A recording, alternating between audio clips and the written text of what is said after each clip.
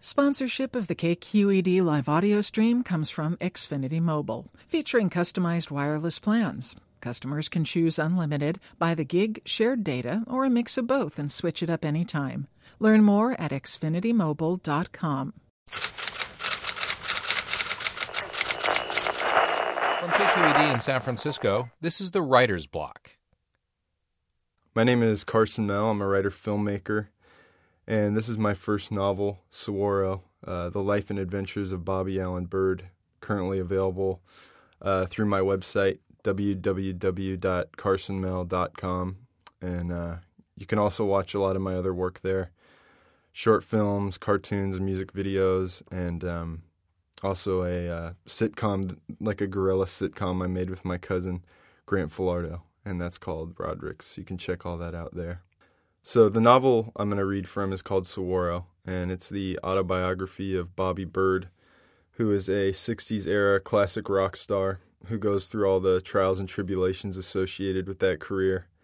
The novel follows Bobby from the age of 12 to when he's in his 60s, and the chapter I'm reading is called Fame. And at this point in the story, Bobby has just returned to his hometown of Phoenix, Arizona from New York City, where he went to try and become famous and wasn't successful in any way whatsoever. Also note, this podcast is a little explicit at times, so if you have a delicate constitution and choose to continue listening, then thank you.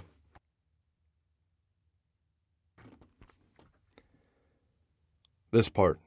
This is a story I'm not too inclined to tell unless you are particularly interested in the tales of full-grown men turning into worthless assholes. I'd rather not linger. Right now, where we at, I'm only 19. In less than 10 pages, I'll be 48. When I got back to Arizona, Mom was living with an overweight gent named Chris who sweat like a hog and ate like one too. I stared him straight in the eyes when we met, put a little extra into the handshake, and he gave a look back like, "You stay out of my way and I'll stay out of yours." Fine by me. I fixed up an old bicycle I found in the back of his garage and spent a lot of time riding it around, dropping all that coleslaw fat from New York. It felt good. Mom saw the infected gashes in my belly and sent me back to the same doctor that had delivered me. He gave me some antibiotics and I was better in less than a week. Even though I'd failed in New York, was back amongst the lazy cacti and willow wrens, I knew it wasn't over. I was practicing guitar and singing every day for hours on end. I spent so long on my songs that I started to go crazy. Started thinking that when I played them, no one would hear them, that they'd be invisible to the ears. Eventually, I had to prop a 2x4 against the door to keep Mom and Chris out. Otherwise, they'd be in there every 5 minutes. "Get a job, Bobby. Pitch in around here now and then, why don't you?" No thanks. I had bigger plans. 10 or so damn hours a day alone with a 6-string and my thoughts. I had the passion of a priest. Had to. That's the way it happens, that way and no other, unless you want to be the monkeys. And if you do, then fuck you. The clubs in Arizona weren't like the ones in New York, but they might as well have been. They were letting me play, but nobody was listening. Back there in shadows and leather, I was nothing but music to drink by. I may as well have been a juke with all its lights burnt out. I was going to have to do something to get these people's attention. One day after a particularly sad show, I walked in on Chris sitting on the couch drinking lemonade in his underwear. I looked him over real casual and said, "Boy, you sure is ugly." He was covering up quick with a dusty old Afghan from the back of the couch, and he said back at me, "Why don't you look at yourself, Bobby?" And that's just what I did. I went to the bathroom, looked at myself in the mirror. My long black hair was hanging down in my face like a veil. I looked like one big ornery Indian, and I asked myself, "What you hiding back there, Chief?" Then I pulled back the veil, saw my face. I didn't like it any better than I had before, but I decided, fuck it, it's time to show the world. I went to the kitchen right past Chris, got myself a bottle of olive oil, and poured some into my palms. Smoothed my hair back with an unbreakable comb. Slick. Then I figured, looking at that face, I'm showing the world this monster. May as well show 'em the rest of me. I went to the store the next day and bought some pink polo shirts. 3 of them. I looked at the world of rock and roll and said, fuck you. Fuck your black, fuck your leather. It's time for Bobby Bird, my friend. It's time for pink cotton. And I swear to Christ that the next time I went out to sing, people were watching. The troll was gone and there was something to learn about this new ugly. so bold and clean as it were, a pockmarked mass floating above the pink canvas of my chest. That was a place where the women could project their fantasies, the men themselves. Shit, I don't know, something just worked. I was up there smelling like a strawberry and screaming like my soul was on fire. I was actually performing for a change, and it felt different. It felt like a fight I was winning. At the end of the night, the club owner invited me back to play again, slipped me an extra 10. It went on and on like that, eventually filling good-sized clubs, getting enough money so that I could stock the cupboard with canned chili and cereal, keep Mom and Chris content. And then came that mythic figure that pops up sooner or later in every one of these tales of talent gone awry, the record man. Mine was named Pat Hui Hui, and he was a big fat Hawaiian. The first time I saw him, he was way back in the deep of the club wearing a suit too nice for the joint. He smoked a long black cigar, the tip of it smoldering in the shadows like the devil's dick. When he called me over for a drink, I noticed that his tie was printed with flowers and palm fronds. He was working the Hawaiian angle. Probably wore a lei to board meetings. Anyhow, this big man orders us around, then tells me he's driven his Cadillac all the way from Los Angeles, just to sit here in this tiny club, baiting me to ask him why. Why, I ask him. To see you, he says, putting a finger smack dab in the middle of my chest. And that was the Midas touch. It wouldn't be too long after that I turned to gold. Gold that turned to shit just as quick. I hate to say it, but I lived in fame's dark palaces for a good 3 decades. There's about 1,000 pictures to back it up, a dozen or so tacky little albums. If you're a big Bobby Bird fan, to be totally honest, I wouldn't quite trust your taste. My first album was a very good thing, the latest the same, but everything in between is just awful. Those albums weren't about music, but about meeting contract requirements and proliferating the decadence. Man, those pictures. Trendy hats and handmade overcoats, lounging poolside beside some milk-fed model with a blasé expression. I've got boxes of this shit up in the attic. I can spend hours up there like some goddamn archaeologist. But the archaeologists got the easier job. The cavemen made more sense than I ever did. I look at those pictures and I don't know who the fuck that little guy is. My memories from back then are like lily pads. I can hop from one to the other, but there's nothing in between but brackish water. Maybe some guy's face, blue and half-composed, floats up from the depths from time to time. Maybe a baked potato and an unloaded handgun bob beside him, but the pieces don't fit together. So I keep on hopping amongst the few solid things that have survived what I put my mind through, what I put my body through. The things I do remember are often random and unimportant. A fried steak in Berkeley, a conversation outside a filling station in North Dakota. And there's a whole lot of worthless trippy shit mixed in for good measure. Memories of trips gone bad. One time dropping acid with these 3 girls I barely know. They're all laughing girls, laughing so loud that their jaws stretch to the floor, melt into the shag carpeting. And I look down and see an ant working his way through the tread of my boot, having a pint-sized adventure. I bring the boot up to my waist to look for him, and he's gone. I start screaming. I was sure that little ant was headed for one place, my urethra. I knew if we didn't find him, he was going to find his way right into me, maybe start a colony in my ball sack. Night ends with me weeping, face and belly mashed into the carpet, as these sweet tripping girls pick over me like chimpanzees, petting my back and assuring me that they're going to find him. Like 3 good moms. As much as I can't stand looking at the stuff up in the attic, back then I was loving myself. After every show, some girl who didn't know any better would come back to my room with me and look at me all night long with an expression that I didn't deserve. But I saw myself in those big fawning eyes, started to believe that I was whatever they were seeing. Like I said, I was an asshole. Listen to what I once said in an interview. Rolling Stone asks, "Bird is an interesting last name.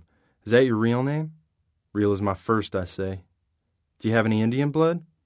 "Only on my hands." "Seaman?" "Anything to be snide. Anything at all. I love Indians. Every last tribe. Even Apaches." And on top of being a prick, I started getting snobbish. I wanted my beers from foreign lands, or at the very least Colorado. There better be a pyramid or a dragon on that label, my friend. The old blue ribbon just ain't gonna cut it anymore. And my women, too, I preferred from faraway places. When they march the groupies back, you've had so much sex with so many beautiful women that it doesn't even matter anymore. You have to get creative. I want one that's black with blue eyes, one that's tall and Chinese. How about Chinese and black? It just goes on and on. Every place you go, people have trays of fancy food laid out for you, olives and beef. So inevitably, you start to get fat. And then you start to get mean, too, waking up every morning to some fat bastard staring back at you from the cold mirror. Once they put me in a suite with a mirror above the bed, and if I looked ugly before, I didn't look any better beside that beautiful girl they'd brought in for me. We looked like two different kinds of animals. Groupies aren't as great as you've imagined them to be, either. It's like Mick Jagger once said to me. Every last one of these girls come to me expecting an unforgettable night with Mick the sex god, Mick the god of rock and roll. Sometimes you just want to cry to somebody about your mum. See, I'm telling you all this not as an excuse, but as a warning. You think you're above becoming an asshole? Then you're the same kind of guy who thinks he can smoke without becoming addicted, and you're the most prone to become an addict. Take this bit of advice. Don't forget who your friends are. The more you take good things for granted, the faster they go away. I wish I'd have taken some advice back then. I remember one time running into John Lennon. I grabbed him by his white lapels and said, "What's your secret, man?" And he said to me in that funny voice of his, "My advice, get married and stay married." I think he thought I was going to punch him. Truly, those Beatles were funny guys. Every last one of them. Well, I took half of John's advice. In the middle of this madness, one of our tours wound up in sunny Pasadena, California. A cute and quiet blonde named Nancy Sue Redmond came back to my room with me, left her diamond earrings with her sister before she ducked into my limo. Back in the room, all full of Jack, I was all over her like a zombie. She kicked me in the balls and ran away crying. Coughing there on the carpet, it was the first time I'd been rejected since meeting Big Fat Hooey Hooey. I was a nomad at the time, had a bunch of apartments in posh neighborhoods, so I didn't have any place to be getting back to. I just stayed right there in the Marriott, and Bobby goes a-courtin'. I had a private eye find her parents' house, started sending fruit baskets with cute letters written by a young and serious screenwriter named Johnny, who would later go on to write the movie The Last Starfighter. Eventually, she agreed to meet me at a coffee shop called Conrad's. We had a nice talk, and even though she accepted my apology, she wouldn't let me pay for her sandwich. We started dating. I was on a lot of downers at the time, and I'd just sleep with those thick hotel curtains shut tight, hibernating, getting up just to go on the dates, paying the bellboy $20 to literally pull me out of bed and throw buckets of ice water at my chest until my gluey eyes peeled open. After 6 months of mellow courtship, we got married. She got pregnant. Aiming to be responsible, I got off all the Quaaludes I was taking. And ironically enough, once clear-headed, I realized that this was not where I wanted to be. As the months ticked by, as I watched Nancy swell like a calzone in an Italian's oven, a mighty wanderlust grew in me faster than the baby in her. Till I just couldn't keep up. So I got back on the road and stayed there. I won't go into details, but let's just say I didn't raise that boy. I don't think I'm a bad man, but during those days I may have been. I was a weak-ass man for sure. The only thing I can say in defense of myself was that all that shit, the excess, didn't feel like me. It was a suit that didn't quite fit. But something pretty big was going to have to happen before I'd go ahead and get it tailored. And then it did.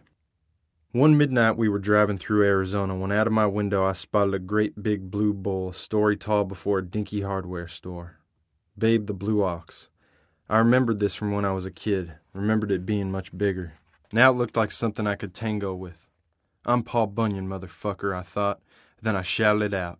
Motherfuckers, I'm Paul Bunyan, stop this fucking bus. And of course, they did just as I said.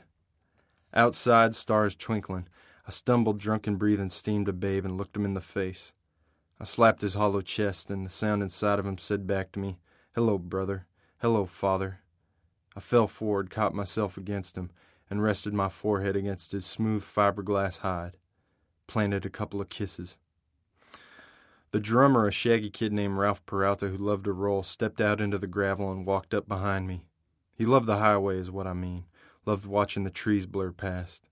He kept a dime store notebook in his denim jacket where he wrote down poems full of heartache that he was going to set to music and record with his cousins in Nashville. Once when he was asleep, I flipped through it and saw right away that this kid knew what he was talking about, knew more than I ever would. It would have made a beautiful album. "Bobby," Ralph says, "what the fuck are we doing?" I turn to him, slap Babe again. "I want this." "What?" He says it sharp, and he's looking at me like I'm a fucking idiot. This was an expression I well deserved, but I didn't see myself in it.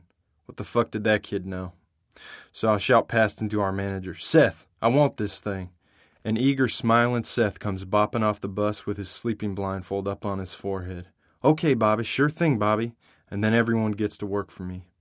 The other musicians are asleep with hats over their eyes, some passed out, but Ralph stays outside and watches the whole thing. We were going to be late for our show in Tucson, but I didn't care. I wanted old Babe, needed my compadre by my side. I tore the plastic off a fresh bottle of rye and watched my man machine work for me. Somebody called the sheriff. He called the owner of the hardware store. Somebody rented us a trailer. And when the sun started rising, painting my world colors of orange, a couple of kids paid in cash were roping Babe into the trailer, rolling him up behind the bus. I had no idea what I was going to do with this fucking thing, but I was happy to have it. As things were winding up, a small crowd gathered. High school kids in coats and hats, wanting to see Bobby Bird, wanting to get all the details of this story so they could tell their friends the next day. Little did they know, with their thermoses and plastic cameras, that they were seeing Bobby Bird on his last day as a practicing musician.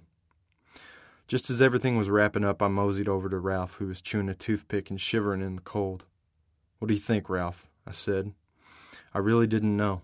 That's how subjective my experience had become. "I think," and he took the toothpick out of his mouth, "that someday I'm going to be a big musician, maybe even bigger than you, and I think it's important that I remember all this." And he stabbed the scene with his toothpick, turned and looked me in the eyes, because I never, ever want to get like this. I stared at him for a minute, stared at him like I was his boss, but his gaze didn't break. Then I turned and got up onto the bus. I settled deep into my chair and smelled the whiskey. Fuck that kid. Minutes later, we were back on the highway, Babe a caboose. I glanced back at him from time to time, his saucer eyes dead and staring, to remind myself that I was Paul Bunyan. Then, going down through the canyon past Bumblebee, the trailer kinked on a tight turn and flipped the bus. Screaming metal, sparks, Babe flying to pieces.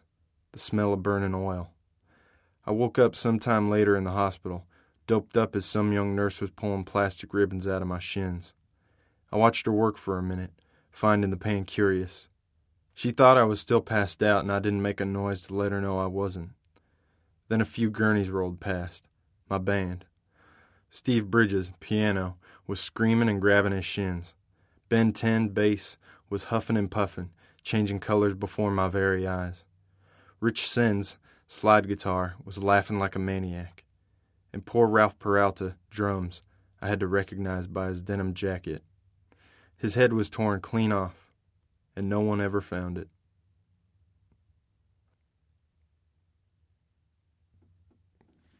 To subscribe to the Writer's Block and hear more stories, visit kqed.org/writersblock. The Writer's Block is produced by KQED.